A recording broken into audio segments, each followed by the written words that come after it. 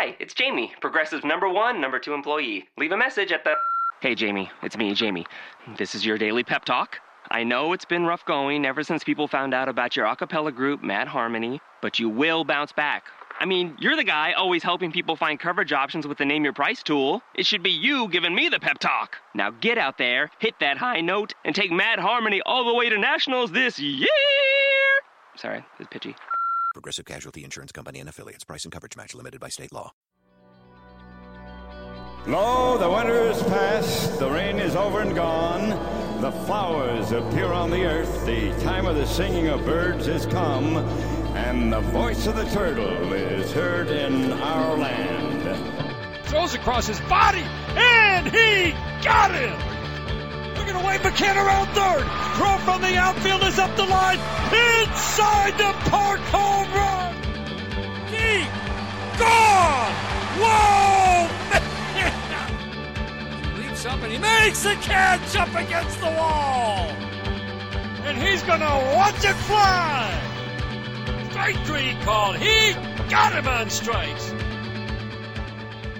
Welcome to The Voice of the Turtle, a podcast feature of the Bless You Boys website. We are SB Nation's Detroit Tigers blog, and you can find us online at blessyouboys.com. You can also find us on Twitter at blessyouboys and on Facebook at facebook.com/byb.tigers. I'm your host, HookSlide, along with my co-host, Rob Rojacki. And Rob, this is it. This is our final show of 2015. Do we have what it takes to walk it off in the bottom of the ninth? I think so. I mean, I think we're better equipped than Josh Wilson with the bases loaded. So, hey, let's talk about that a little bit more and then slit our wrists later. Or not. I had a question. Are you an eggnog drinker? No. Really? Nope.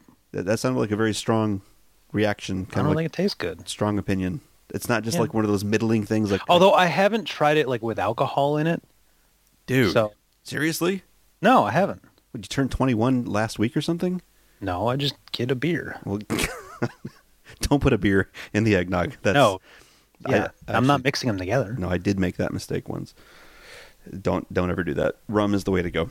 But yeah, definitely try that. So yeah, this is it. We're gonna take a break for the next couple of weeks and let people kind of get back to their holiday whatnots and so forth, and take a break ourselves. It'll be good. You know what this means, right? What's that? Is that as soon as we take a break, they're going to sign Alex Gordon or Yoenis Cespedes? No, don't do that.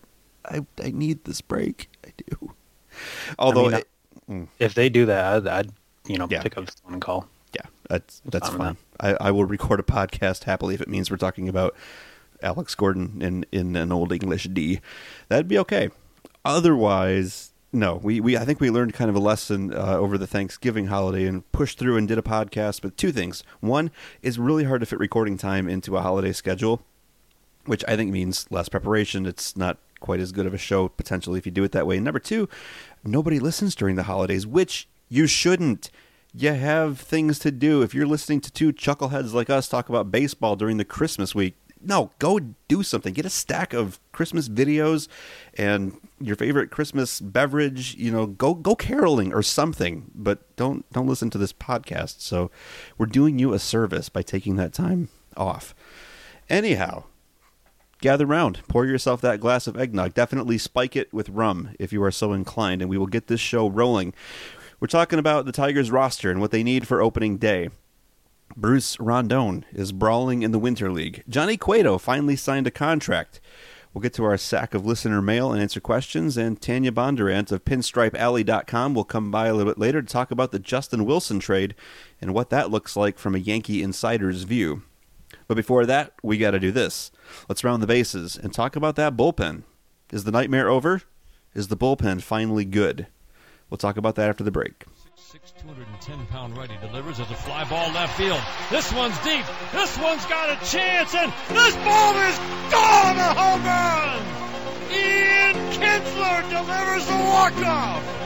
Number 6 for Ian. He rounds third, heads into the mop scene at home, and the Tigers take the series from KC. A walk-off home run from Kinsler, 8-6. It's time for our Rounding the Bases segment. We're talking about this issue. Is the bullpen finally good? The Tigers have made some moves. within 24 hours of our last podcast. They up and announced the trade of Luis Cessa and Chad Green heading to the New York Yankees in exchange for left-handed reliever Justin Wilson. How did that strike you, Rob? I really like the move on, just kind of at first glance. Trading Cessa was a little bit of a tough sell, I guess, but at the same time, this is a guy who was a former position player prospect. So even though he's already made it to kind of AA and even up to AAA this year, he's a little bit behind what other people or what other prospects are where they're at this point as a pitcher. His off-speed stuff definitely needs work, and I think a lot of people have said that, even though his fastball looks pretty good, he's probably still just a reliever down the line. So, if you're trading him, and then Chad Green I didn't really see as, much of anything. Maybe he turns into a decent bullpen arm. But to get a guy like Wilson who's going to help the team right now next year and has 3 years of club control remaining, I think that's a pretty good deal for the Tigers.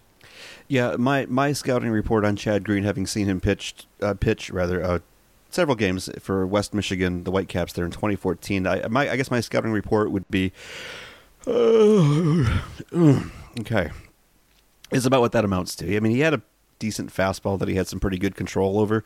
He could get strikes with that fastball. His secondary stuff missed constantly, and you kind of felt like, yeah, if he's going to ever, even crack a starting rotation, he needs to do a lot of work on those secondary pitches, and so I didn't feel like that was a huge loss. I'll tell you what I did think, though, when I heard that Cessa was going over in the deal. They're getting really close to that sort of edge of the pitchers that they don't want to let go. I mean, did that strike? I think Cessa was probably like right on the borderline there. I think that the guys above him, Daniel Norris, Matt Boyd, Michael Fulmer, those guys are definitely not going anywhere this offseason. Although, with Cessa being traded, that's a little bit more up in the air. And I think that if the Tigers find the right deal, no one is untouchable. But, given what they got in return and the kind of value that I think Wilson's going to provide right away for the Tigers, I think that if they're going to trade any one of those prospects, it's going to have to be a pretty good deal for them. Yeah, I maybe looked at it slightly different in that, like you said, Cessa seemed definitely very much on the limbo edge there of, this far and no further. And so that kind of came across to me as this is probably it in terms of trading. I cannot see them going any deeper into that pool and pulling out Norris or Boyd or Fulmer. I kind of feel like, yeah, that was it. You've reached the breaking point. You traded Cessa, probably done trading at this point. Yeah, I mean, it probably is. I mean, their roster's, almost full anyway, so I don't know how many more big moves they need to make. And if they do add another utility piece or whatnot, it may be via free agent signing. We've already seen them interested in a few different guys. So we'll see what happens.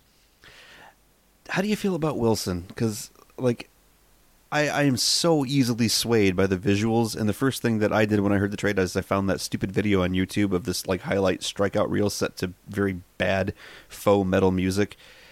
It's strikeout pitch after strikeout pitch after strikeout pitch, just bam, bam, bam for 2.5 solid minutes, and after you watch that, it's like, he's so good! This is going to be awesome!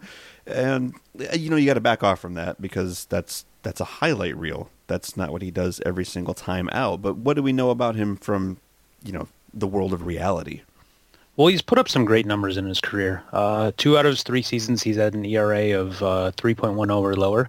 His career ERA is only 3.03. And that's pitching for, basically 3 full seasons so far. He's had some great numbers. He's striking out a lot of batters, especially over the last 2 years. He's been over a batter per inning through a full season, so that's definitely a nice thing to see. And last year, his command improved a little bit, so he had a 3.30 strikeout to walk ratio, which you really like to see, from a guy like Wilson, striking out that many batters.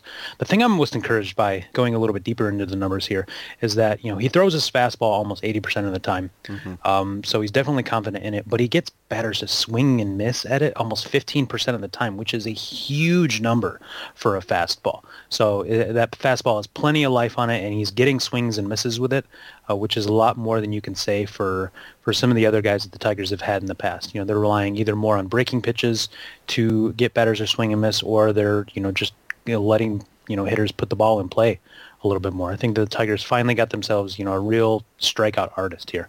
And that fastball, oh my God, it is dead sexy. I mean, that video reel that I was talking about, that thing that moves in, it's in the high 90s, and then it like freaking tails away from the arm side. I don't think see that very often. Usually if a pitcher's fastball is going to move, it's going to move, I guess toward the glove side. But it's got that screwball action, and that's just so cool. I love it. And the curve that he throws, like it's got 28 inches of break on it. It's going to be fun to watch him pitch. You just went from I'm not that excited to I am super excited in about 30 seconds there. Yeah, it's highlight reels do that for me. I can totally be suckered into it just by. This is what happens when we have like a bullpen. I know. Well, there it is. Because we got K-Rod, and I felt good. You've got somebody that can hopefully lock down, the late innings, not necessarily just the ninth, but if you need him to get, a 4 or 5 out save, you got an option there. Getting Mark Lowe was just like, really kind of strengthening that a little bit. But Justin Wilson's like the cherry on the sundae, and you didn't even know you were missing the cherry until it's there, and it's like, oh, this is what a sundae is supposed to look like. The bullpen looks like this. Cool. It's nice to have, it's nice to see them address this big need with multiple guys for the first time in what seems like ever. Getting all these guys here, you add Wilson, you add Lowe, you add K-Rod to the mix. You already have Alex Wilson and Blaine Hardy, a couple guys that put up some great numbers last year, even if they don't have the stuff of those 3 guys I mentioned before.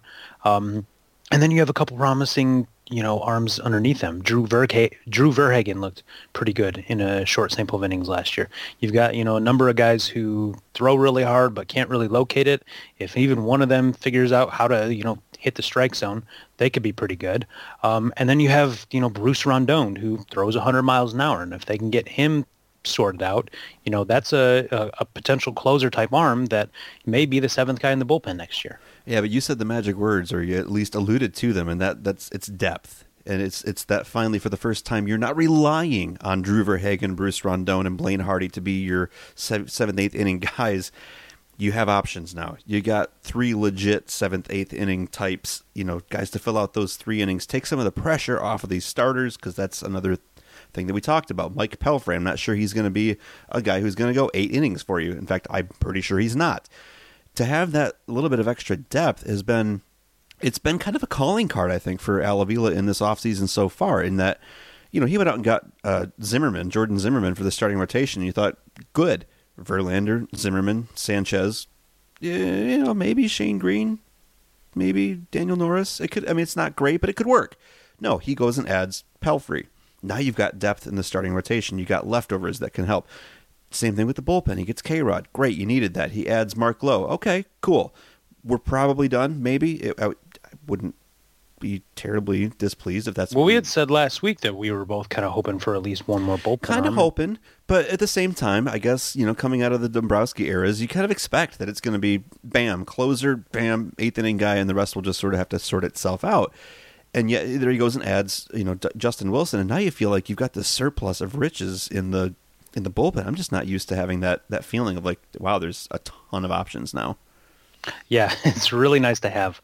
I think that's kind of one thing that we've noticed from Avila so far is that unlike Dave Dombrowski, he's really working to build the depth of the roster, kind of fill out the periphery of the 25-man roster and make sure that, all 25 of those guys can be relied upon at any time. You've seen them. We're still trying to figure out what they're doing on the position player side to fill out that 25th man there. But the bullpen, they're not necessarily looking at guys number 5, 6, and 7. They're looking at guys number 8, 9, and 10 for the bullpen. They're making sure that they have 5 starters and then a few guys beyond that because they know that injuries happen. They know that, bad luck happens. Guys just don't perform well. So they want to make sure that they have, as many guys as possible. And, they've even mentioned using some of those starters like Shane Green and Michael Fulmer in the bullpen too. So they're, exploring as many options as they can to make sure that they have as many arms as possible to get through the season. You just don't get the feeling that Al Avila is ever going to say, yeah, that's good enough. Like, he's always willing to continue adding pieces onto it, even when someone like me might say, well, you don't really need to keep adding more at this point. It looks pretty settled. Nope, here, have another one just in case. I guess really what I'm getting at is he's got a contingency plan, and that seems like a kind of a new feeling. It feels good, doesn't it? Yeah, it's nice. But as we're sitting here talking about, the way that Alavila seems to be approaching building this out and being very interested in depth and, adding on pieces that we may not necessarily think are necessary, keep that in mind as we go forward into this podcast, because later we're going to talk about the situation as it stands in the outfield. And those same kind of thoughts kind of influence, what I think about that situation too. But we'll pick that up a little bit later. Just talking about the rest of that bullpen, I'm wondering now, because we do have Alavila on record saying things like, hey, we're talking about the possibility of maybe converting some starters to that bullpen as well. And the names that come to mind then, are like Buck Farmer, Kyle Ryan, Kyle Lobstein, even Shane Green, even Michael Fulmer, guys that I would have thought of as being pegged for, these are, starters in waiting, or they're going to work with him that way. Are you thinking maybe we'll see some of them in the bullpen? I think we'll definitely see some of them in the bullpen. I don't necessarily know that converting them is the right word to use. I mean, maybe you take Kyle Ryan or Buck Farmer and kind of make them a full-time reliever, especially if they stick and pitch well. I'm not necessarily thinking a Wade Davis type situation here, but if you turn Farmer into a decent eighth inning guy who, strikes out over a batter per inning or whatnot, and that's, a pretty valuable asset to have. As far as guys like Green and Fulmer go, I think that if they appear in the bullpen next year, this may be just kind of a one-off thing. Fulmer is going to be a top 100 prospect next year. It's tough to say exactly how high he'll go. He may get into that 50, 60 range. That's kind of just a wild guess, but kind of based on where I see other guys fall in that spectrum, he's a pretty good, young pitcher who was finally able to stay healthy last year. So throwing him into the bullpen may be kind of a, get his feet wet at the big leagues a little bit, as well as number two, kind of limit his innings so that he's not going too high too fast.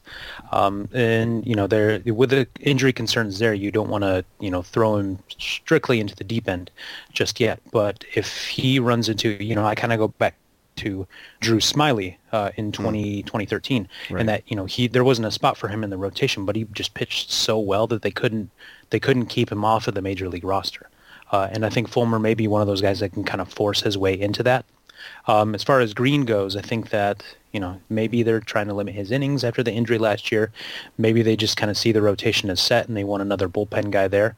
And it could be another one of those situations where he's just a little bit too good for AAA, and they want to get him at the big league level throwing some more innings. Yeah, I could easily envision the scenario in which Shane Green begins the season at AAA, and Daniel Norris fills out that fifth starter spot. I mean, this is all assuming that spring training goes a particular direction, which we don't know that, but the thing is, I don't think Daniel Norris is going to pitch, 33 starts and over 200 innings in 2016. I think he himself will be on some kind of a quote-unquote innings limit. And so I would not be at all surprised to see him and Shane Green kind of flip-flop a little bit. I mean, maybe even regularly throughout the year. Maybe they'll do a little tag teaming, or maybe it'll be more clear-cut. One pitches the first couple months and then the other takes over at the end. Yeah, I mean, with having guys like Green and Fulmer in the bullpen, or even some of the other ones we mentioned, they have so many different options that they could do. You could see Green and Norris tag team starts to handle, to kind of limit their innings next year. You could see Green doing something like Chris Medley did with the Braves a few years ago, where he starts half the year in the bullpen and he pitches there, and then they send him down for a few weeks and he kind of builds up his arm strength and his stamina, and then he starts for the rest of the year. There are a lot of different ways they can go, but with kind of the glut of arms they have up in in the upper minors and kind of at that major league level now, they can afford to experiment a little bit. Options. It's such a great thing. It's like going to sit down for an authentic Italian meal, where it's like 7 courses. You're on like second, third course, going, okay, I'm full, and just there's more coming. It's so cool to have it finally. You know who else eats 7-course Italian meals? Who? The mafia.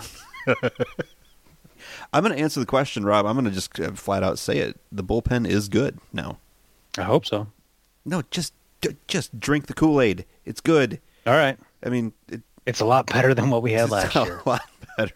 I know a lot of that depends on how they actually perform next year versus what we think they're going to do and what the paper suggests they're going to do and what highlight strikeout reels, get you all excited about. I'll say this. I would be comfortable if this is the bullpen they went into opening day with. Absolutely. Assuming they perform the way that it looks like they can, then this is a good bullpen, and it's something that we've needed. Pair that up with a pretty decent starting rotation, if not slightly above average starting rotation, and I think you've got a team. But there's more to that, and we'll pick that up in the next segment as we go warming in the pen. The question is, tweak that roster. Do it now or do it later? We'll give you the definitive answer after the break. Here's the 2-2. Swing the fly ball, right field.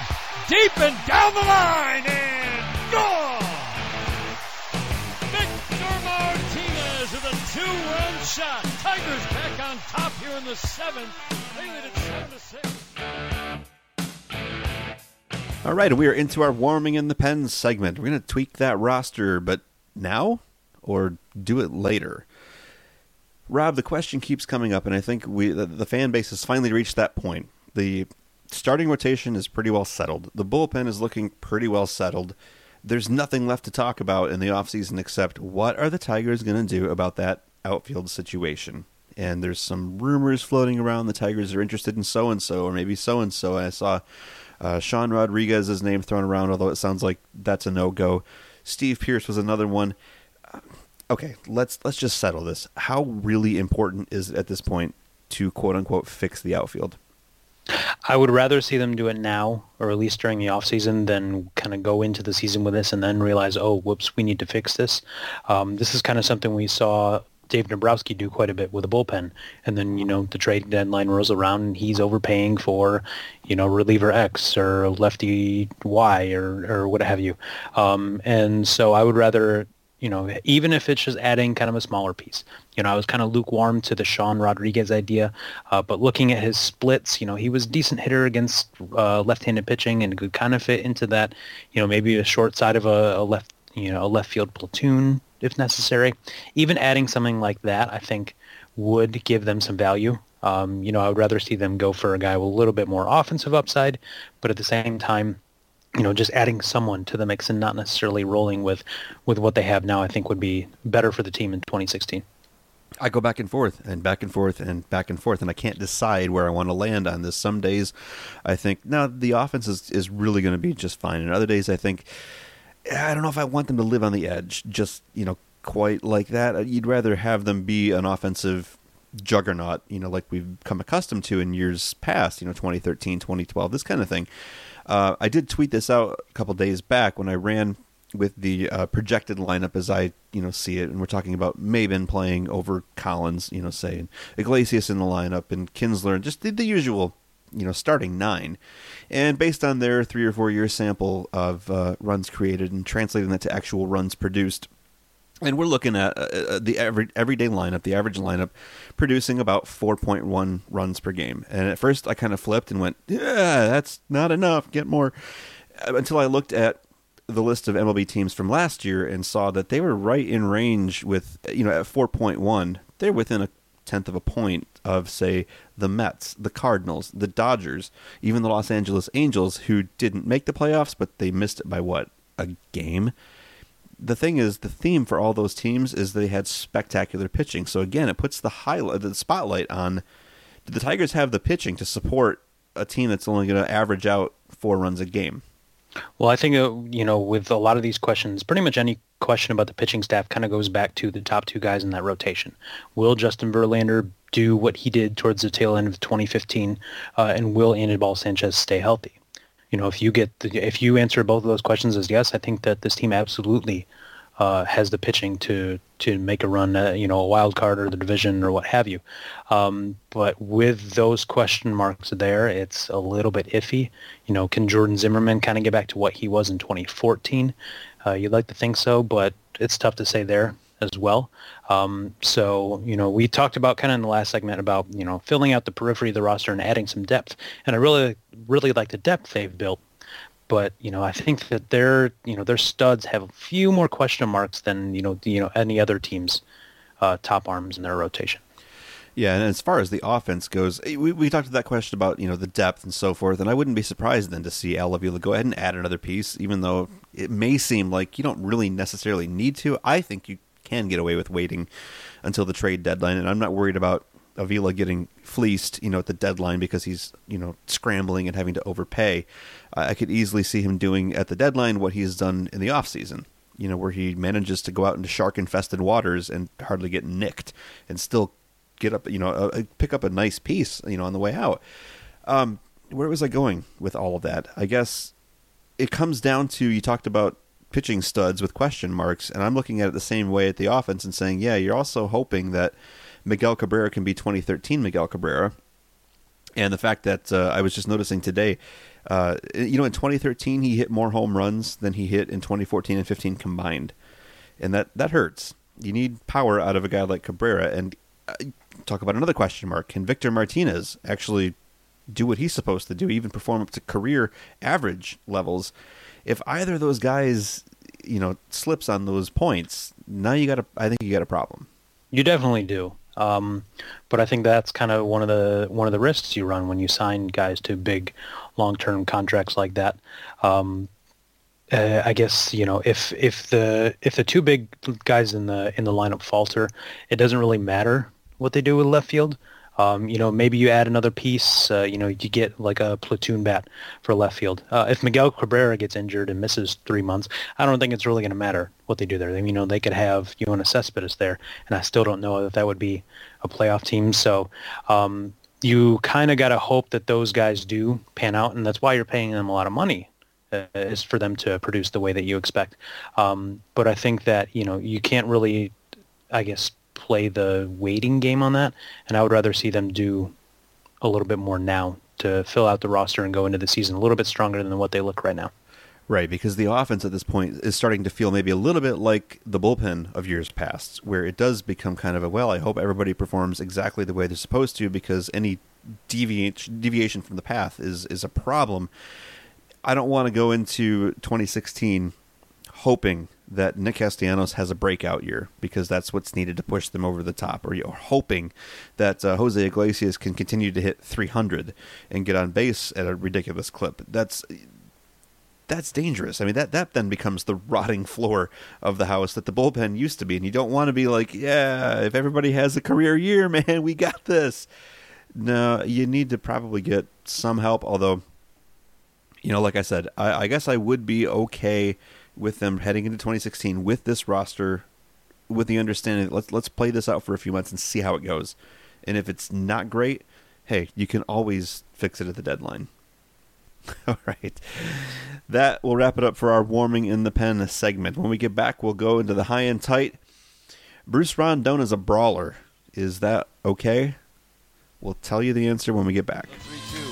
Swinging a fly ball, center field. This one's deep, going back Borges at the warning track, looking up, and it's gone! A home run!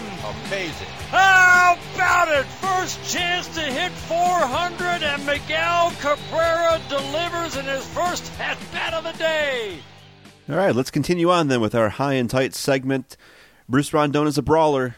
Is that okay, Rob? We're talking about this little news item that came out of the, is it really in the Caribbean, the Winter League, where they're playing right now. Bruce Rondon doing some pitching there, and got himself into a little bit of a tussle, throwing over to first base, and upset Jose Osuna, it was. And that turned into a little bit of a fist fight and some question marks, and it's, I don't know, what do you think about all that? There's still a lot of question marks kind of around the whole situation. No one knows exactly what led to it all. Based on what I've read, I think Ozuna hit a home run either earlier in that game or the night before or something, and probably watched it a little bit too long.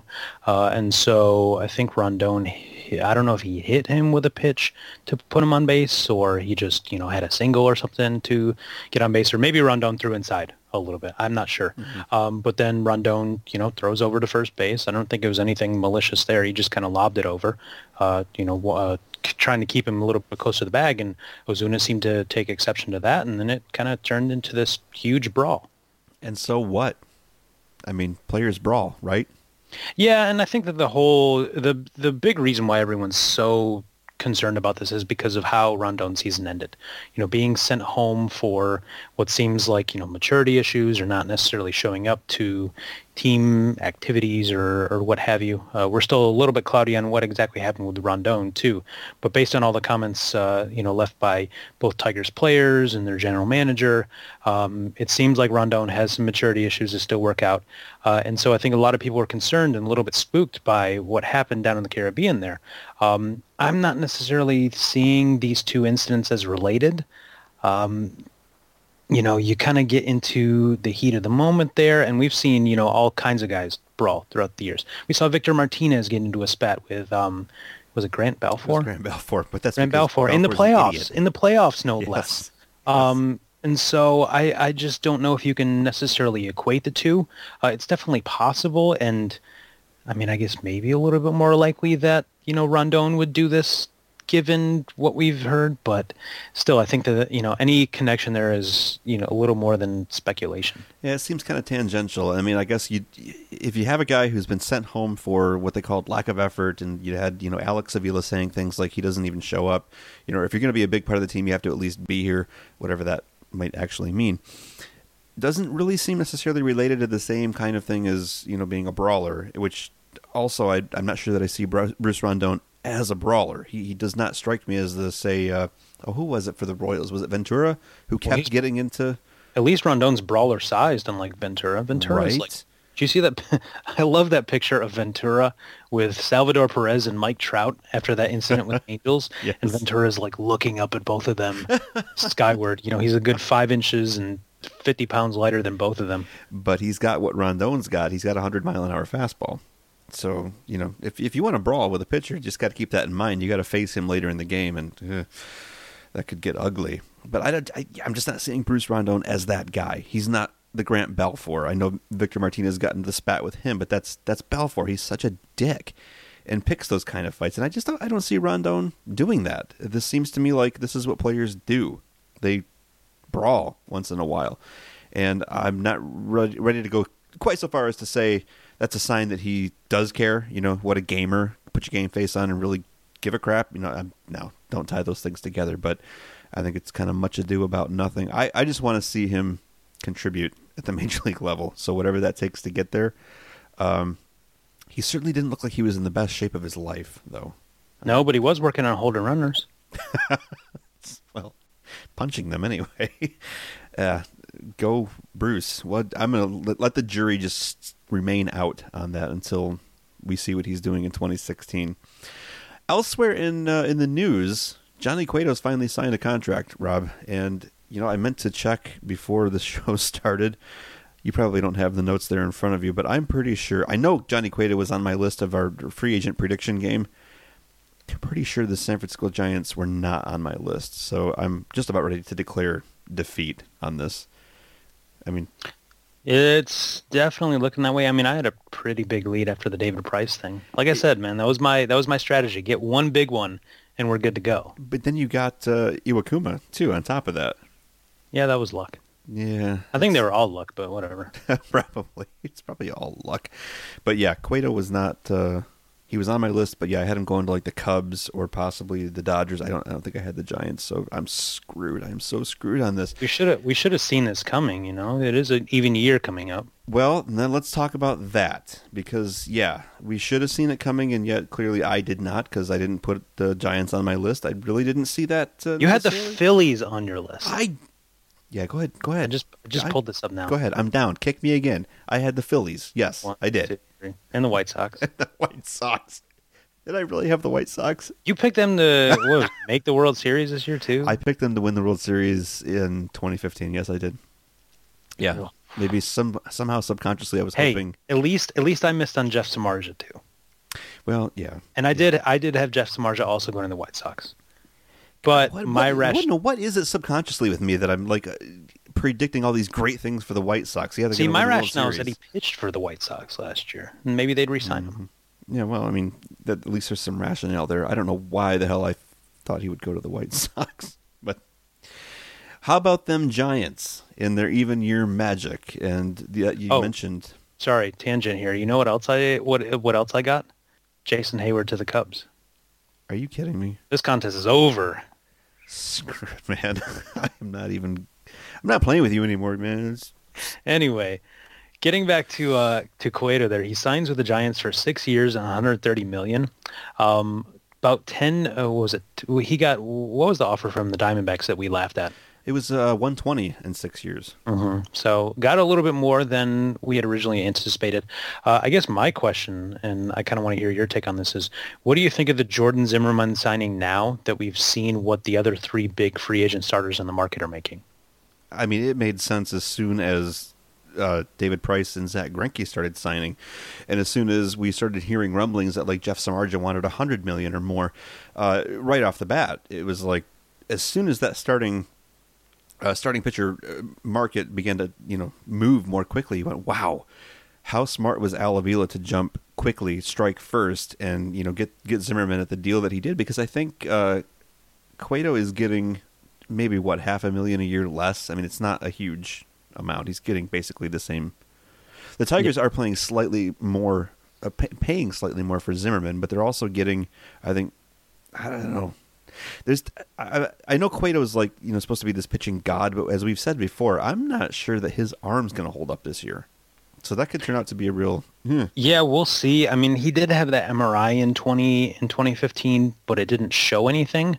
That's not necessarily a done deal. Sometimes you're not going to see everything going on there in an MRI, and he really struggled down the stretch, with the Royals. He had a couple moments of brilliance in the playoffs, but otherwise he really kind of had some rough numbers, and I do wonder if that is part of the reason why he didn't necessarily get $150 million or close to the numbers that Price and Greinke got. I think with Cueto, you also have to look at his innings load. He was injured in 2013, only pitched about 6 innings, and then he comes out and throws 243 innings in 2014 to lead the league, throws another 212 in 2015. And so that's a big jump for a guy who, missed 2/3 of the season just a couple years ago, and then he comes out and, he has a couple consecutive 200-inning seasons. What kind of toll did that take on his arm, especially going down the stretch here? And what will that mean going forward? I mean, I know that in 2016 the Giants are going to win the World Series, and that nothing we do will change that. Resistance is futile, but beyond that, it's tough to say. It's not futile. The resistance goes on, and I have this just totally unhealthy desire to see the Tigers and Giants rematch now, because you've got Cueto going to the Giants, and he to me is kind of the. He is to the Giants what Anibal Sanchez is to the Tigers. There's some question marks. Is that arm, is that elbow, is that shoulder going to hold up? And at the same time, it's like if either of those guys is right, they're both phenomenal. And how cool would it be to see, you've got Verlander, Sanchez, Zimmermann stacking up against Bumgarner, Cueto, and now Samardzija. I mean, I would pay good money to see that matchup. That'd be pretty cool. And you know what? Pablo Sandoval is not there anymore to hit random home runs off of Verlander, so I think we're good. Hold on. That hurt a little bit. Got to bounce back from that. Memory, flashbacks and such. Yeah, Pablo Sandoval is doing his thing for the Red Sox now, so that's not going to be a problem. Yeah, but how do you like that Giants rotation now? I mean, good Lord. This just... I'm not sure. I'm still trying to sort through what this means, the thought processes, because it kind of reminds me of, Billy Beane trying to stockpile all the aces that he could back in 2014, and it didn't mean squat. I mean, they still fell apart. So just because the Giants got Cueto doesn't necessarily mean that they're going to be, huge favorites to, win the West. They've still got the Diamondbacks and Zach Greinke to solve, and the Dodgers and Clayton Kershaw, but... I'm happy they're all in the National League. Right, exactly. But you talk about that arms race, in the West, and it's like, hey, it's actually a little more balanced now. So that should be kind of an interesting league to keep an eye on. But yeah, exactly. I'm so glad Cueto's not in the American League. That was a little bit of a concern for me. Final topic here I wanted to bring up. This thing we'd read in the news, it was last week, I think, Chris, you brought it up on the podcast last week, actually, this whole thing about the Tigers Way coming out, and we just briefly touched on it at the very end of the podcast, and we're still working very hard to get our hands on a copy of this internal office memo, and I think it probably won't actually hit until a little bit before spring training.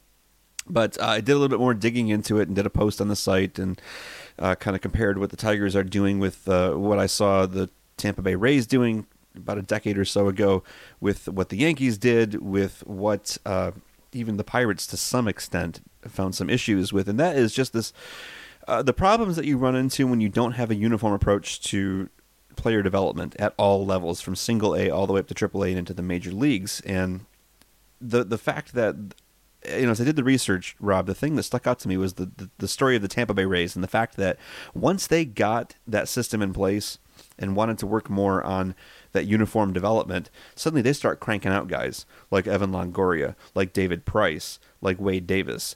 It just feels to me like, man, maybe the Tigers actually have a chance of starting to develop some good talent, from the draft all the way through. Well, I think the Rays are also a good example of what having very high draft picks does for you. Mm-hmm. David Price was number one overall pick. Evan Longoria was a very high pick himself, and they had a couple other very high first round picks that really kind of panned out for them. But it also goes to show that with the Tigers losing a couple first-round picks, I think in 2011, 2012, when they had signed some big-name free agents, what that does to your farm system. If you miss on a top pick, or if you're not picking at the top of the draft, it really is tough to create a good, sustainable farm system.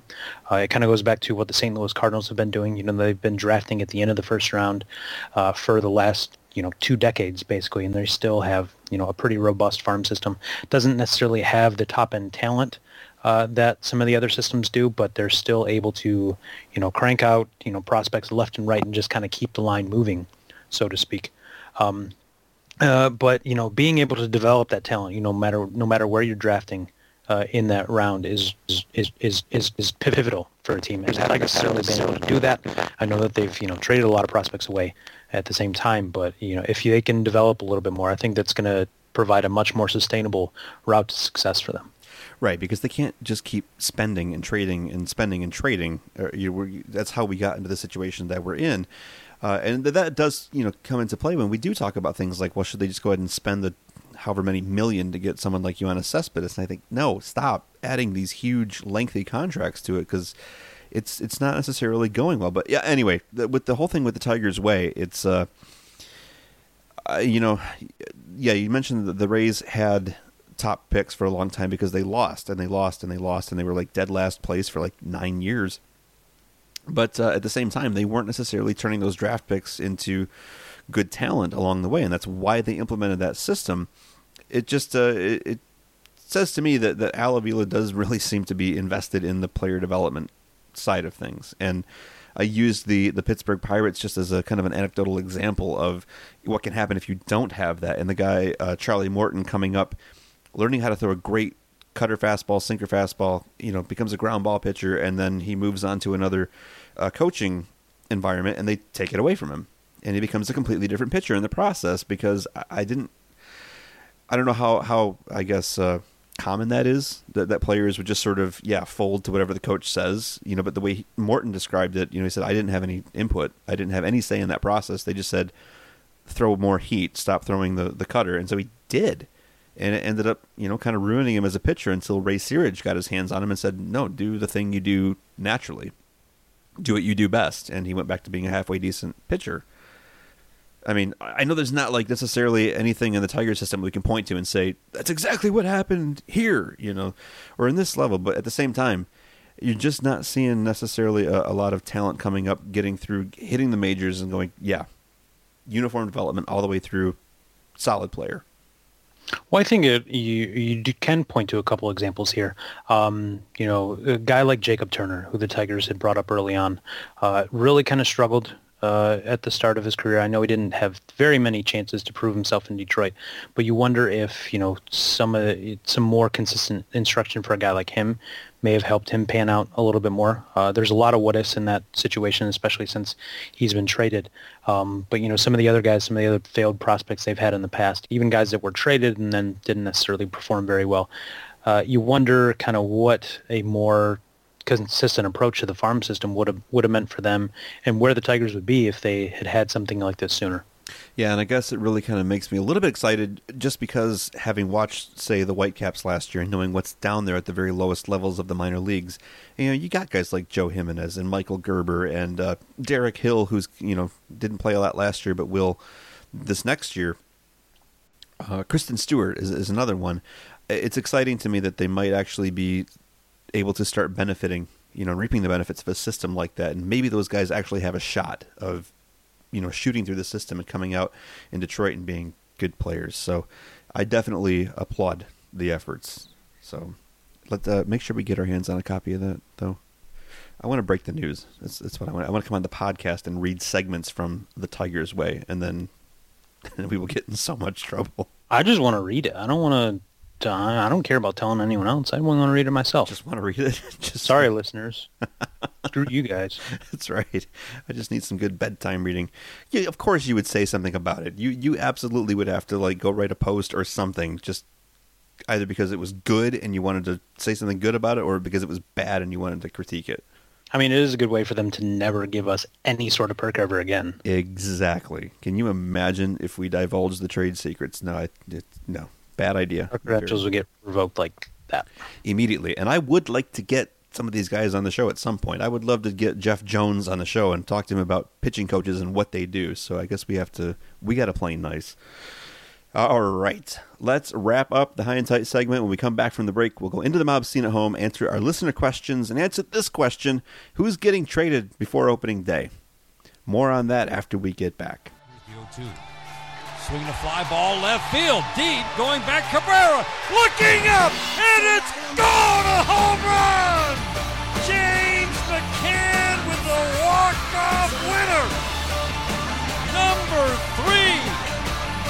Rounding third. Exchanges the low 10 with Dave Clark. And into the mob scene at home. And here we go, into the mob scene at home. It's that section of the show where we take some questions from our listeners.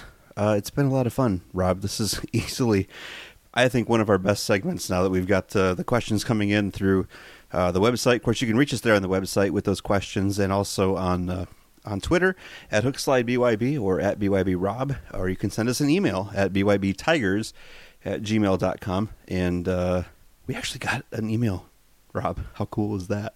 We got fan mail. That was fun. That is fun. We'll talk about that towards the end of this segment. But let's get to some of these questions.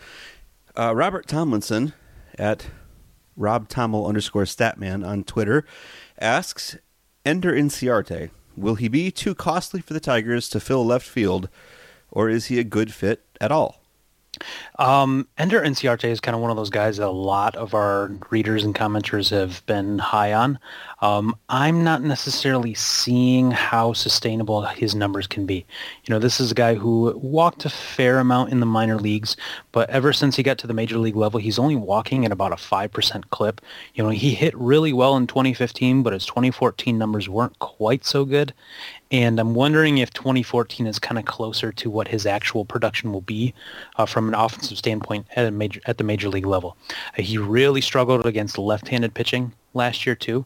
And so while he may be a little bit better than your Anthony Gose or Tyler Collins, from an offensive standpoint, I don't know that if the amount of prospects or whatnot that they will have to give up to the Atlanta Braves, who by all accounts are making some pretty savvy deals themselves this offseason, even if they don't necessarily make sense on the surface. If you kind of look at them one-on-one, they're making some pretty good deals. I don't know if that is a great idea for the Tigers. Had he still been with the Diamondbacks, maybe you can kind of get what you need out of them. But now that he's, kind of a cost-controlled piece in the Braves system, I think he's going to be a little bit too pricey for them. And I just don't really, I got to take a mulligan on it, because here's the deal. I've already said that I'm not terribly excited about the idea of the Tigers signing a big-name left fielder like Cespedes or Gordon. I mean, you'd love to get those guys on the team, absolutely, but I'm not excited about the idea of, big money, long contracts. On the other hand, when we talk about some of the, bargain bin remainders that could fill that spot, because they're bargain bin remainders, none of them really super excite me. So I'm kind of in this weird spot where it's fine, just do what you want to do with left field. I will probably be okay with it either way. I really trust Al Avila to pick the right piece for the right price. yeah, Ender Inciarte, maybe, who knows? Yeah, he's very reliant on, a high batting average and good defense to provide pretty much all of his value. And, we talked with Charlie Gibo last week from AZ Snake Pit. Right. It seems like the Diamondbacks are okay with, another guy in their system stepping up to fill that void, and they were okay with kind of just, passing Inciarte along. So I'm not necessarily sure that he's the answer, especially given what he would cost. All right, the real Sean V at the real Sean V asks, how viable is a Jose Iglesias for Matt Kemp deal, especially if the Padres kick in some cash? No. No, God! No, God, please, no! No! Just don't do it. Don't do it. Matt Kemp 5 years ago was one of the better hitters in baseball, but he's been so enigmatic throughout his career. 1 year he puts up an 842 OPS. The next year he hits under 250. The year after that, in 2011, he puts up an MVP season. And he's struggled all along. Now he maybe has arthritis in his hips. He really struggled with the Padres last year. Only his OPS plus was 111, which is okay, but when you look at his defensive numbers, which are awful, and the fact that he's still under contract for 4 more years at over $20 million a year, depending on what's paid by the Dodgers, it's just not a good deal. And then you have an all-star shortstop in Iglesias who, he may not hit 300 next year, but you're, creating a very you're filling a hole in a very expensive way, and maybe not even doing the best thing possible to fill that hole in the field. Yeah, so you're basically saying he's not that great on offense, not that great on defense, and it's going to cost a lot of money for many years. Yeah, I'm actually okay with not paying for the Dodgers' mistake on that one. And just having just read that book, The Best Team Money Can Buy, he had a ton of injury issues. He was in, and he was out, and then he's in, then he's out, and it was very unreliable that way, and it seemed like he was even a bit of a clubhouse problem at some points. And yeah, I'm about halfway through that book, and it's not exactly painting him in the nicest light so far. He was the one, well, they had so many of them. I can't remember if he was actually the one, but I think he was the one who kind of pitched a fit when they wanted somebody else to take over his spot in left field, and then, he became essentially a fourth outfielder, and he didn't take kindly to that at all. It seems like he didn't handle that as well as Ethier did, but right. I think both of them were a little moody about it. So, no, let's not do that. Dean Padre Simmer at Mojo Dean says, on a limited budget, i.e. no Cespedes Gordon deal, what one final free agent signing would you make for 2016? I've talked about a guy named, Steve Pierce in the last couple of podcasts, but I want to go a little bit different direction with this. Kind of a real bargain bin guy that they could add is Dominic Brown, an outfielder that played for the Phillies last year. They released him. He's kind of struggled at times throughout his career, but has been, he was a top prospect. Back in the day, he had, kind of a breakout season in 2013 where he hit 20 home runs in the span of like a month, and made an all-star team. And then, really kind of fell back to earth after that. You look at Brown, and then you also look at what the Tigers did, or, maybe he had already done this before, and you look at J.D. Martinez, and you kind of wonder if, maybe, just maybe, they can get that same kind of, magic production out of Brown. He's really kind of a nice little buy low candidate. You could probably get him, maybe on a cheap deal, maybe even a minor league deal if you play your cards right. I think there's just a lot of potential there, and that would be nice to see them add that if you can kind of treat him like the flyer that he is. And whereas I'm not necessarily, wanting them to spend more money, I know they're already kind of bumped up and over that luxury tax threshold. Even on the limited budget, I'm not sure that there's a free agent that I would say, spend more money, get further over that threshold, and not necessarily, to put it this way, if you're going to do it, then I guess go big and get Cespedes. But just to kind of play along with the question, I'm going to say, what's Dexter Fowler going to get? 10, 12 million? Yeah, underneath what the big guys are going to get, but he's still going to get a fair amount of money. I'm not sure if that qualifies to, as a limited budget move or not, but I've always, been kind of interested in what he might bring to the table. But like I said, as far as the outfield goes, man, I could take it or leave it at this point. Whatever Avila wants to do, I'll be happy, I think, with whatever he decides. The colors you have asks, assuming our roster is set, there are no more additions this offseason, who bats first and second in the lineup? Oh, goody. Lineup questions. I love these. Is there any possibility that they do something that differs from the old baseball wisdom and bat Miggy second? I don't think that the Tigers would go for, batting Miggy second. Kind of the current sabermetric thought is that you bat your best hitter second and kind of your biggest power threat fourth. But at the same time, I think that the studies have still shown that, the 3 and 4 spots get the most RBI opportunities. It is kind of more of an old school mentality, but I think I would still rather see the Tigers go, have Cabrera in that hole, in that 3 spot, and then, have a couple of decent on-base guys in front of him. The problem is they don't necessarily have 2 good on-base guys. You have Ian Kinsler, who I imagine will be in one of those 2 spots. But it's probably going to end up being, at this point, it seems like it's kind of a mismatch of Anthony Gose, maybe Cameron Maybin, maybe Jose Iglesias at the top of that lineup right now. Right, because you don't have the obvious, selection in Alex Avila, who did have a nice high on-base percentage to put in one of those spots. And as far as the old baseball wisdom and batting Miggy second versus third, it's funny because the old baseball wisdom, like the old baseball wisdom that I remember growing up, was to bat somebody like Miggy cleanup. And I think if he'd been playing in the 70s or 80s, he probably would have been batting in that cleanup spot. So even to he batted cleanup for a while for the Tigers too. That does not surprise me. That's right. I forgot about that. Good Lord, it's been a long time. And we were all whining. We're like, why isn't he batting third? That was remember how long we had to deal with that? We just want to keep moving him up until he's batting first, and then also third and fifth. And if we can get him into the lineup more than once, all the better. I'm completely happy with him third for the reasons that you just mentioned, the RBI opportunities and so forth. I'm not sure that batting him second, I know it's supposedly the Saber wisdom, but I'm going to question the nerds on that one and say, I don't think I'm quite ready to buy that one yet. But yeah, you mentioned the problem. There's just not really, the high on base guy. I don't want to see Gose leading off. I don't want to see Maybin leading off. I would start with Iglesias and see if he can replicate any of that hitting and on base success starting in 2016. So yeah, I would prefer to go Iglesias, Kinsler, Cabrera, and that would be my. I wouldn't mind seeing Gose, lead off against righties like he did last year. He had some decent numbers against right-handers. It was really just his pitiful numbers against lefties that really kind of tanked his value.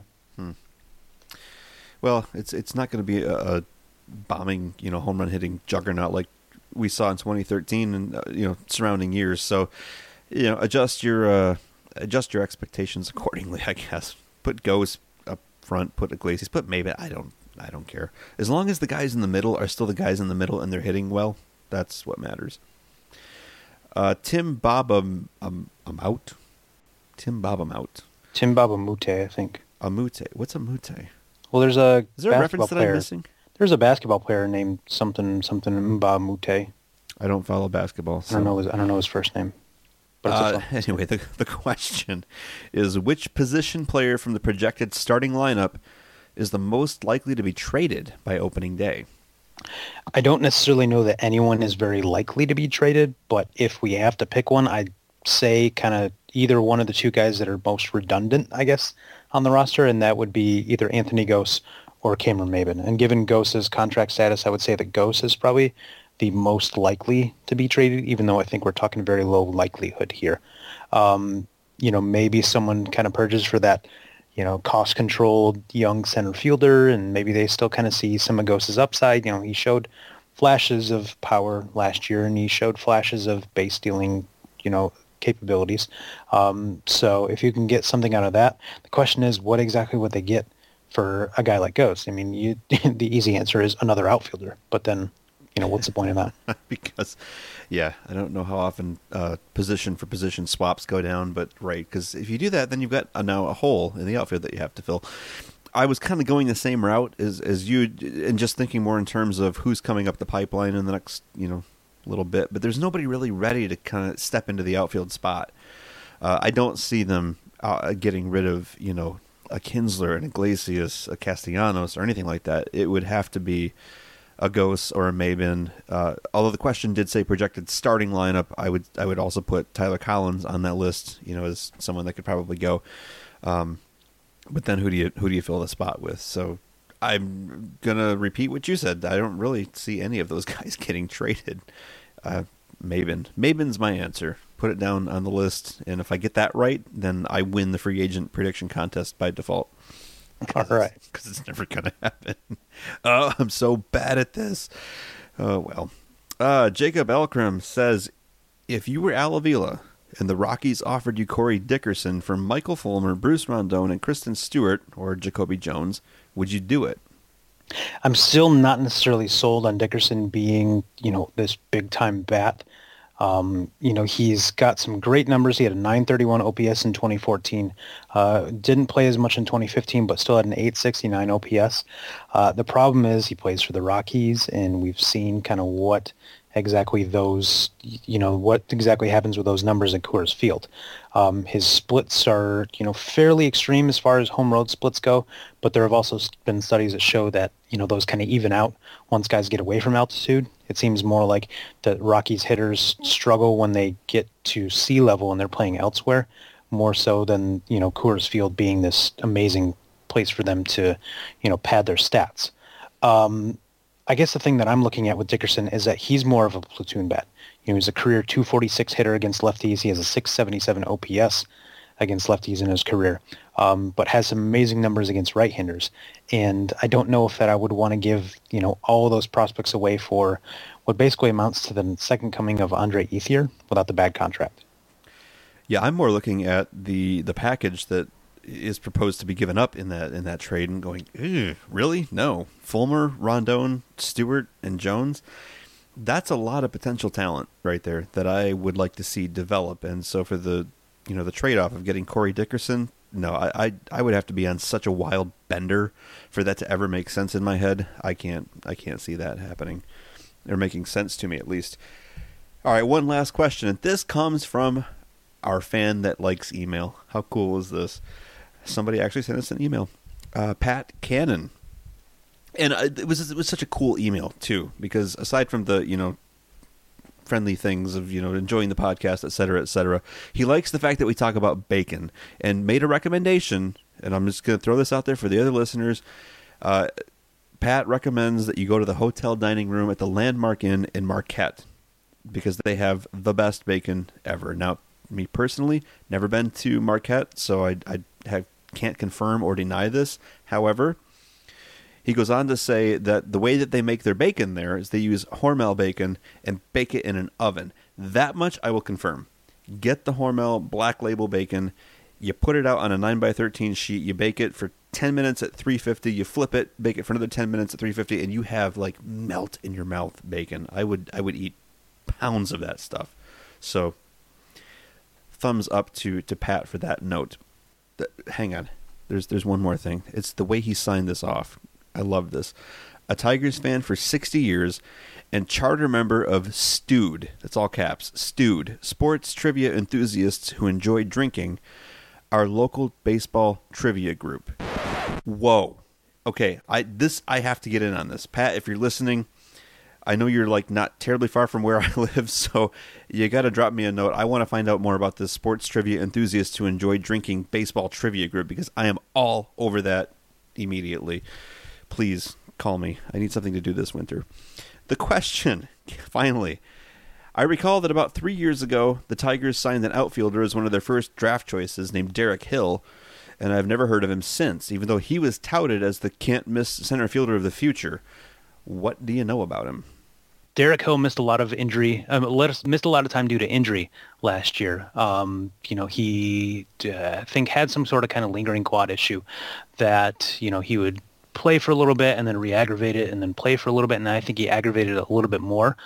He's still a guy that the Tigers are really kind of banking on towards the future.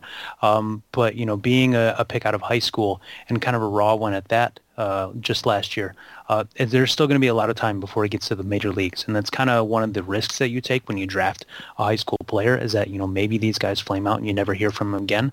But they're, kind of these guys that you just kind of put away, put on the shelf for, 4 or 5 years, and then hopefully they make it to the major leagues after that. Yep, that's basically what it comes down to. Derek Hill played, for maybe all of 45 minutes this season, it felt like, anyway, because he was injured so frequently. I never really got a chance to settle in and watch him, do his thing. From what I did see, I can tell you he's adequate, maybe a little above average defensively. I didn't see anything great out of the throwing arm necessarily, but again, didn't get a lot of time to actually see him. From the offensive side, or from that side of the ball, he is so fast. That guy can fly down the line. It's incredible. I wish I had the number in front of me. It was like 3.3 or 4 seconds. He moves well. The thing he doesn't do well right now is hit, and that's a problem. Very slappy kind of infield singles kind of hitter. Very hacky and swinging at stuff that he shouldn't be swinging at. But then again, he just got out of high school, so give him time to develop. And really, it's going to be a question mark for next year, for 2016, to see if he can make some improvements with the Whitecaps, because I assume that's exactly where he's going to start if he can stay healthy, for the whole year. All right, so that will wrap it up for our Into the Mob Scene at Home segment. When we come back from the break, we will finish this show with a 7th inning Kvetch. Tanya Bondurant will be stopping by from PinstripeAlley.com, and she'll be helping us answer the question, what do Yankees fans think of the Justin Wilson trade? Find out when we get back from the break. 3 now. Here's the 2-2. Oh, boy. Curveball grabbed the outside corner. Victor not happy. Pitch that he felt went around the plate. You rarely see Victor complain. Brad Ausmus better get out there quickly. And Victor got tossed. Wow. And welcome back to the final segment of the show. We are into the 7th inning Kvetch, and we are joined for this segment by Tanya Bondurant, managing editor at PinstripeAlley.com. That's SB Nation's New York Yankees site. Tanya, welcome to the show. Thanks for having me. Yeah, I think we're going to have some fun here, but I'm going to start off, just right out of the gate with insults. So I wanted to know, because I've done some traveling in my time. I've met like Oakland A's fans. I've met Toronto Blue Jays fans. I've met Boston Red Sox fans. This is the first time that I've actually talked to an actual New York Yankees fan. And, there's this kind of the mythology surrounding the Yankees. They're the evil empire and this kind of thing. So I had to ask, what is it like to root for the bad guys? I think you just sort of have to embrace it at some point. Okay. You kind of deal with the whole, everyone hates us, and that's okay. But they're not the bad guys to you, obviously. Right. Tell me a little bit about how that fandom started. I'm assuming this has been kind of a long-standing thing. Well, I was born as the first child, and I think my dad wanted a boy. So he started taking me to minor league baseball games. And at that time, the Yankees affiliate was the one that was closest to our house. And a couple guys came through there. Derek Jeter, Mariano Rivera. They were okay. Types. They were pretty good. The hype sort of started there, and I followed them all the way up to New York, and by about 6 or 7, I was, watching every game on TV with my dad, and by probably 11 or 12, when I was finally able to understand it more, I was totally hooked. Wow. So there it is. That's how you end up a Yankees fan, for better, for worse. And just embrace the hatred, I guess, is what you're saying. Pretty much. Okay, I can get on board with that. I have no connection to what that's like, because I don't know that the Tigers are really down on anybody's list. I would imagine you've got some company in, say, like the St. Louis Cardinals fans, because it's getting to the point where nobody likes them anymore. No. Come on. Here it comes. And that's strike 3. Yep, strike 3. Yeah, I'm one of the best hosts in the podcast sphere, I tell you. Yeah. So no, you want to distance yourself from the Cardinals fans then? Yeah, no. Those guys are terrible. All right. I'm not going to argue with that. It was a little harsh. Yeah, coming from a Yankees fan, right? But there it is. Okay. We wanted to ask you some questions about the Yankees, about obviously and especially the Justin Wilson trade. But I think we'll start out, kind of more generally speaking, kind of get us up to speed on the state of the Yankees from a fan's perspective. They made that run to the postseason in 2015. I mean, they at least got to the wild card spot, which is more than what 20 other MLB teams can say. More than we can say. It's more than we can say. We did our time in the basement this year. So where do you see the Yankees right now? And, can they make a run at that division title in 2016? I think the Yankees are kind of in a weird position right now because basically it is well known that the team is waiting for big contracts to expire. Mark Teixeira comes off the books after this next year. Carlos Beltran comes off the books. CC Sabathia has 2 seasons left, which will free up some payroll. The Steinbrenners are not like their father in that they think that you can win without the most expensive payroll in baseball, and they seem very dedicated to doing so. The farm has actually started to produce some pretty intriguing names, which is not something that they could say 2 years ago even. So it feels like they're a little bit caught in the middle right now. They're not going to be bad, but I don't see them winning a World Series or anything. A lot of their success last season came from, totally resurgent seasons from A-Rod and Teixeira. I don't know that it would be smart to bet on that again. Right. Betting on resurgence is not always a safe thing to do. Yeah. But can they at least look, here's the thing. This is my level of investment right now. It's the fact that Dave Dombrowski went to the Boston Red Sox. Mm-hmm. So the one thing that I'm concerned about, because I got this whole validation need, already going, just to prove that Al Avila and the Tigers are better than Dave Dombrowski and the Tigers. Can the Yankees at least topple Dave Dombrowski in the Red Sox?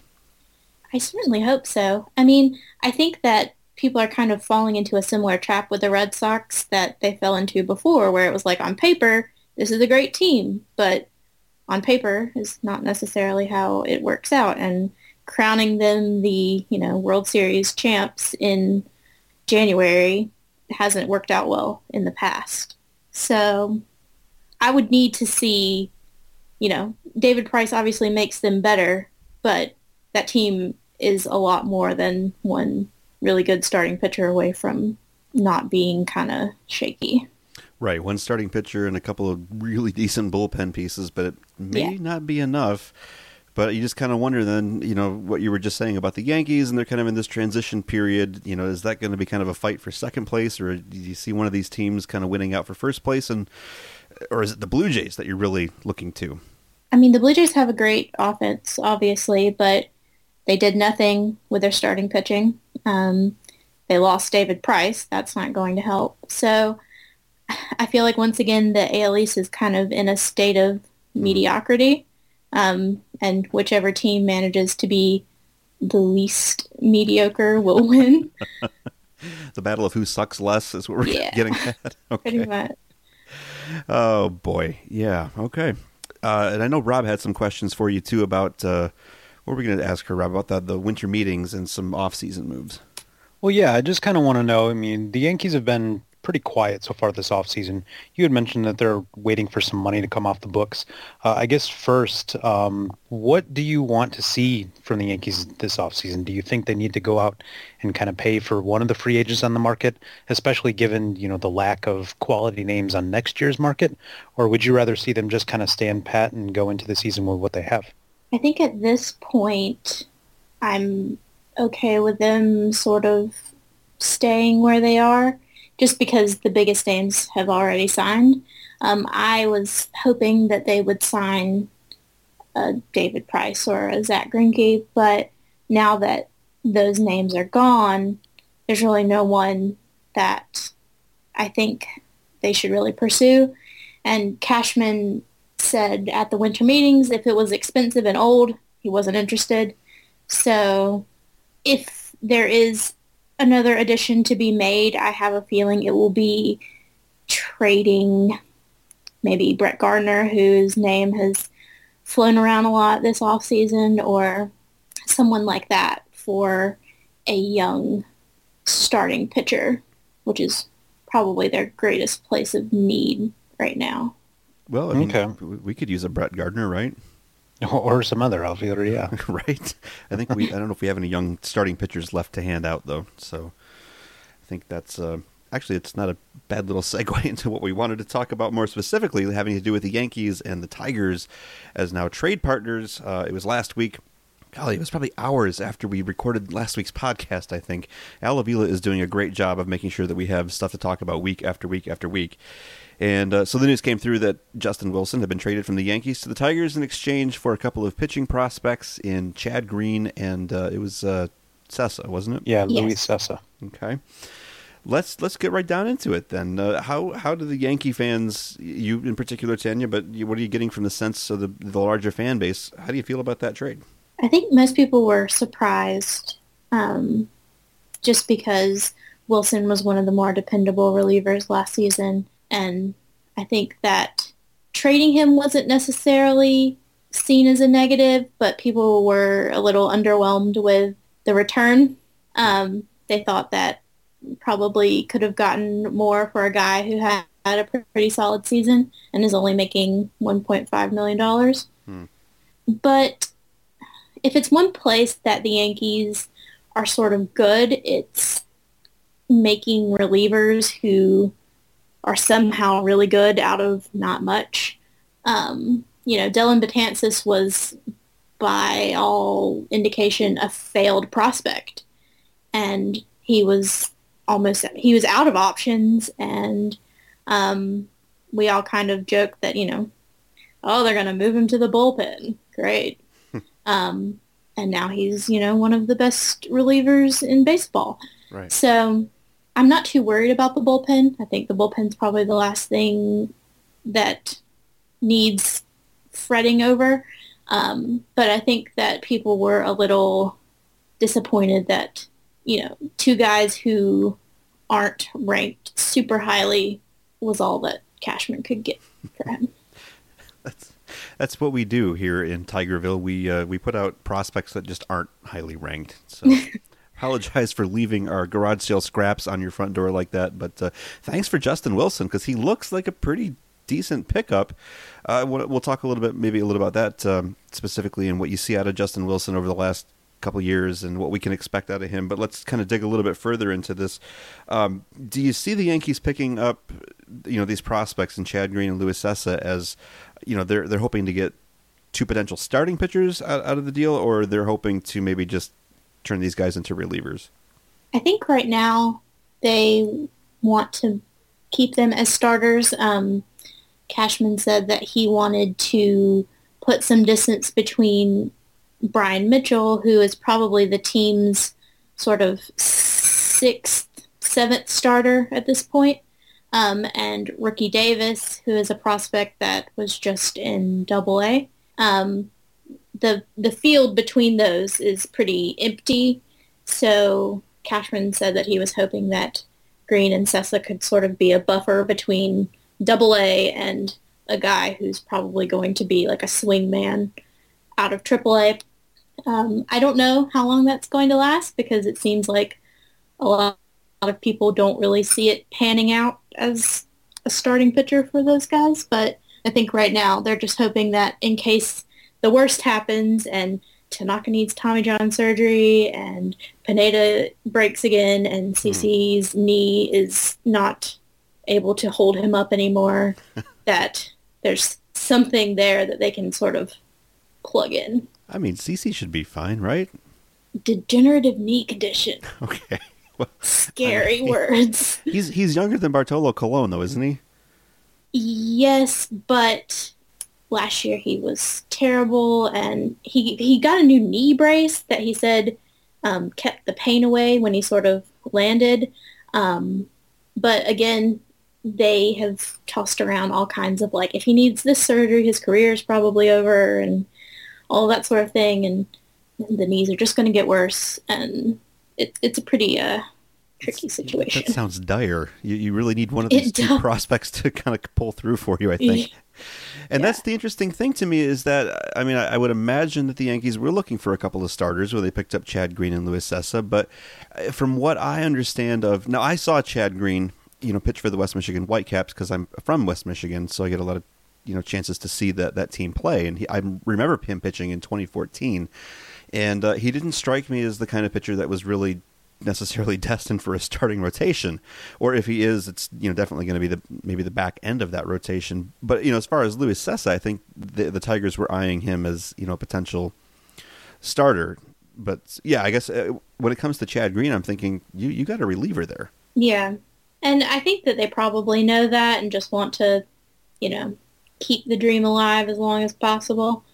But again, they are kind of magic when it comes to relief pitching, so if that is ultimately the end result, he will probably defy expectations and be better for absolutely no reason. Right. Rob, she's telling us that we just basically gave them the next Dellin Betances. I mean, he was in our organization, so he's probably a little bit cursed by now. I don't know if he got high enough to actually be affected by the Tigers' bullpen curse, but we'll see. Yeah, he doesn't have it dripping from the clothes, but the stench is definitely on him. So it'll take a little bit of the New York City air to kind of air that out a little bit. I'm sure they can do something with it. Moving on to the other half of that trade, the Justin Wilson piece of that. I know Rob's got quite a few questions for you about Justin Wilson too. Well, yeah, I just kind of want to know what we can expect from Wilson. I know you guys only had 1 year of him after getting him from the Pirates after the 2014 season, but it seemed like he pitched very well for the Yankees. It was kind of almost their third reliever at times there. I know Adam Warren and others were in the mix too. But I guess what was your comfort level when Justin Wilson came to the game? That's probably the best way for us to describe it for Tigers fans. I feel kind of bad because I was certainly less comfortable with Justin Wilson than some people. I didn't trust him as much as some other people. I mean, there was this one game where he got pulled with 2 outs and 2 strikes on a batter. Ooh. And it was a little uncomfortable for everyone because it was just like, oh, this is weird. This is bad. But overall, I mean, he was fine. He didn't provide the sort of comfort that Dellin does or Andrew Miller. But yeah, he was fine. That does not sound at all encouraging. See, but we're coming out of this from like way different perspectives. They've got Andrew Miller and Dellin Betances at the back of their bullpen, and look what we had last year. So we get a guy like Wilson. We're like, oh, he has great numbers. He throws 95 from the left side, and he can command it. We're super excited about this. And she's like, I don't know about this guy. Yes, so one of their cast-offs is one of our bullpen aces, because last year we had Tom Gorzolani, Neftali Feliz, and a broken pitching machine with squeaky wheels that we would literally just kind of wheel out in about the 7th. Jeff Jones would make a trip to the mound with a little oil can, and it was awful. And he was our best reliever. Exactly, the pitching machine. They would just drape a jersey over the back and let it, do its thing. Okay, but that raised the question in my head as you were talking about this odd 2-out, 2-strike situation. How did Joe Girardi tend to use Justin Wilson? Did he let him go out there and do, more than an inning, or was he used more of kind of a, the lefty specialist type? He usually pitched an inning, not necessarily just like lefty only, take him out, 1 out, goodbye. Mm-hmm. But yeah, and he's one of those, I guess, loogie type guys who isn't like complete trash against the other side. That's another ringing endorsement there. well, actually it is, because like we lived through Boone Logan, who give that man a lefty and he's fine. Give him anything else and disaster. Just light it all on fire. So Wilson is, he can definitely get out both sides and do fine. His thing was kind of like he'd have one like super spectacular, amazing month where he was just unhittable, and then he would have 1 month where it was like, okay, wow, nothing's working. And I think that was sort of where the frustration and my sort of lack of trust came in, because he had an ERA over 6 in May, and then an ERA under 2 for June and July, and then back up over 5 in August. So it was just like, when he was good, he was really good. And then when he was bad, it was really bad. So. Sounds like another Yankee pitcher that came over to Detroit, thinking of Java Chamberlain. No, don't do that to us. Don't do that. Yeah. When he was good, wow, he was really, really good. And then when he was bad, then he was used way too often, is really how we'll say that nicely. That seems familiar. Yeah. Now, wait a minute. How familiar? What are you talking about? Too familiar. Once. Jabba is capable of getting out of these situations. Really? Is he? No. Well, he did it in the past. Well, that's not now. This is starting to swirl the toilet bowl a little bit here. I'm getting a little depressed with the whole thing. Rob, did you have any more questions about Justin Wilson? Quickly, get us back into happier territory. Well, everything we've heard about Justin Wilson's making me a little iffy here, but at the same time, I'm just kind of, I'm just clinging to the fact that our bullpen was so bad last year that a guy that can, strike out multiple batters in an inning and throw hard without hitting the backstop or anything like that. I'm just still hopeful that this is gonna work out for the Tigers next year. He had our top defensive play of the year, if that makes you feel better. Yeah, I'll take that. Maybe. That works. I guess, yeah. He did this weird, divey thing and caught the ball and flipped it up off the ground. And it was impressive for a guy who's not really that athletic looking. He doesn't look very athletic. Yeah, he's not. So with all of this, I mean, first you say, Tanya, you say, yeah, he was okay, and then there was this, he wasn't a total disaster. Are you sorry to see him go? No. Well, hell, okay. I mean, okay, you have to understand, like I said, that I'm kind of lower on Justin Wilson than some, so I might just be looking at it from, hater glasses or whatever. But the Yankees have Jacob Lindgren, who flew through the minors, and I have a lot of hope for him as the next great, lefty pitcher out of the bullpen. His nickname is the Strikeout Factory. Come on, yeah. How can you not be happy about that? Yeah. So, if he turns out to be, half or 75% of what I think he can be, then I don't think that we will miss Justin Wilson too badly.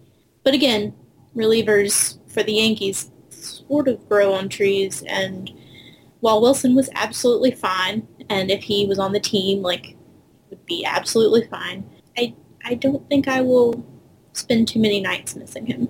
Well, there you go. One man's trash is another man's treasure, or something along those lines. And yeah, there you have it, Tigers fans listening to this podcast. Merry Christmas. They're not even sorry to see Justin Wilson go. They're not going to like me. They're going to be mad.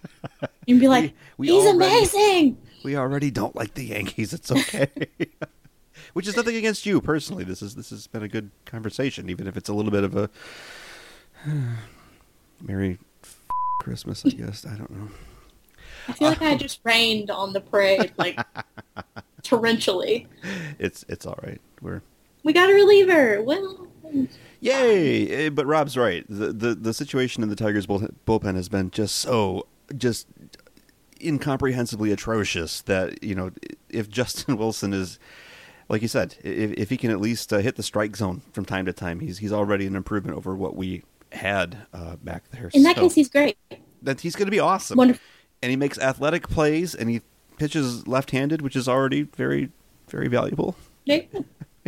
We talked ourselves back into it. Any more highlights there, Rob? Help. I'm all out of ideas now. This is the place where pessimism or optimism goes to die. One last question before we let you go, Tanya. Just in terms of going back to the Yankees a little bit. Now the winter meetings are over. The off season kind of slows down a little bit. there tends to be, sometimes one more move made before the season starts. Do you see them making any kind of a big, splashy free agent signing before spring training kicks off? No. I think if there's a move left to be made, it will be trading Brett Gardner, not a free agent signing. I think that they are holding on to the checkbook this year. Well, I mean, like I said earlier, we could always use a Brett Gardner. We've got plenty of these young pitching prospects. There's some, I guess, that Al Avila is absolutely holding on to and will not let go. But, if you need another Chad Green who projects to maybe be a fifth starter but is probably really going to be a bullpen guy, hey. We've got lots of those. We've got a ton of those. We have so many. How are you enjoying our former prospect, Andrew Miller, by the way? Well, I'm a person, so I have loved Andrew Miller for a long time. So I'm a big fan. I'm happy to have him. He's amazing. Can we have him back? No. Okay. Well, you got to check. You got to check these things out. It's, because we're in contact with Al Avila all the time. So, we're doing our due diligence here. Yeah. All right. Well, Tanya, I want to thank you for stopping by. This has been a lot of fun, even though if you're raining on our, parade. Maybe next time we'll have I don't know.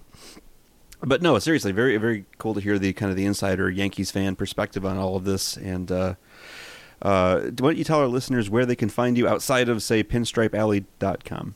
I'm on Twitter at Tanya Bondurant. That's Bondurant if you want to look her up. Yes.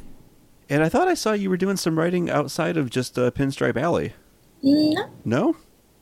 I thought I could have sworn I saw you on like the SBN MLB site or something. I've written a couple articles for there, but nothing regular. Okay. Just all right. Well, yes, thank you. There it is then. If you want to find Tanya online, it's pinstripealley.com or on Twitter at Tanya Bondurant. And thanks for stopping by. Thank you for having me. We'll talk again. Okay, thanks. See ya. Bye. All right, that is going to do it for this, our final episode of The Voice of the Turtle for the 2015 season. Rob, what's the last word? I just want to say thank you to everyone who has listened to the podcast, sent us any fan mail, provided any questions for us over the last year, or has, just read the site. We're very, very happy to do this for everyone, and we really do it for you. So we're thankful for, all the feedback and all the love, all the questions, even some of the haters. We enjoy you too a little bit. But yeah, so no real sounding off, no anger, just thank you to everyone for everything. Yeah, and I will second that. I've said it before that, if it weren't for the fact that we had listeners tuning in on a weekly basis and actually listening to this, this would be an extremely sad arrangement for both of us, just sort of sitting and talking in front of a laptop for several hours a week. So, and it never ceases to, kind of amaze me that people actually do want to tune in and listen to a couple of chuckleheads like us talk about what we think we know about the Tigers and baseball and all that kind of stuff, even though we've been right occasionally. But yeah, it's definitely a pleasure. What do you mean? Wait, what do you mean we've been right? We've been wrong about everything. Well, occasionally we get a couple things. I'm thinking more of like during the actual baseball season as things are unfolding and we have things to say about, True. Is Justin Verlander all washed up? We can be right once in a while. It's just the off season that we're just bad. We have no idea what's going on in the off season. It's so bad. I don't know why anyone listens to it. Well, there you go. And yes, we definitely appreciate it, and looking forward to continuing this once we come back in the new year. And we will. I think where many other sites have dropped off and taken the winter off, we're gonna soldier on and come back in January swinging for the fences, in fact. All right, remember, we are only one half of this conversation. You are the other half, so leave us your comments at the website at blessyouboys.com. Find us on Twitter at HookSlideBYB and BYBRob, or send us an email at bybtigers@gmail.com. So, on behalf of Rob Jackie and eggnog lovers everywhere, this is HookSlide wishing you the happiest holiday since Bing Crosby danced with Danny Kaye. An even happier New Year, and we'll see you next time on The Voice of the Turtle.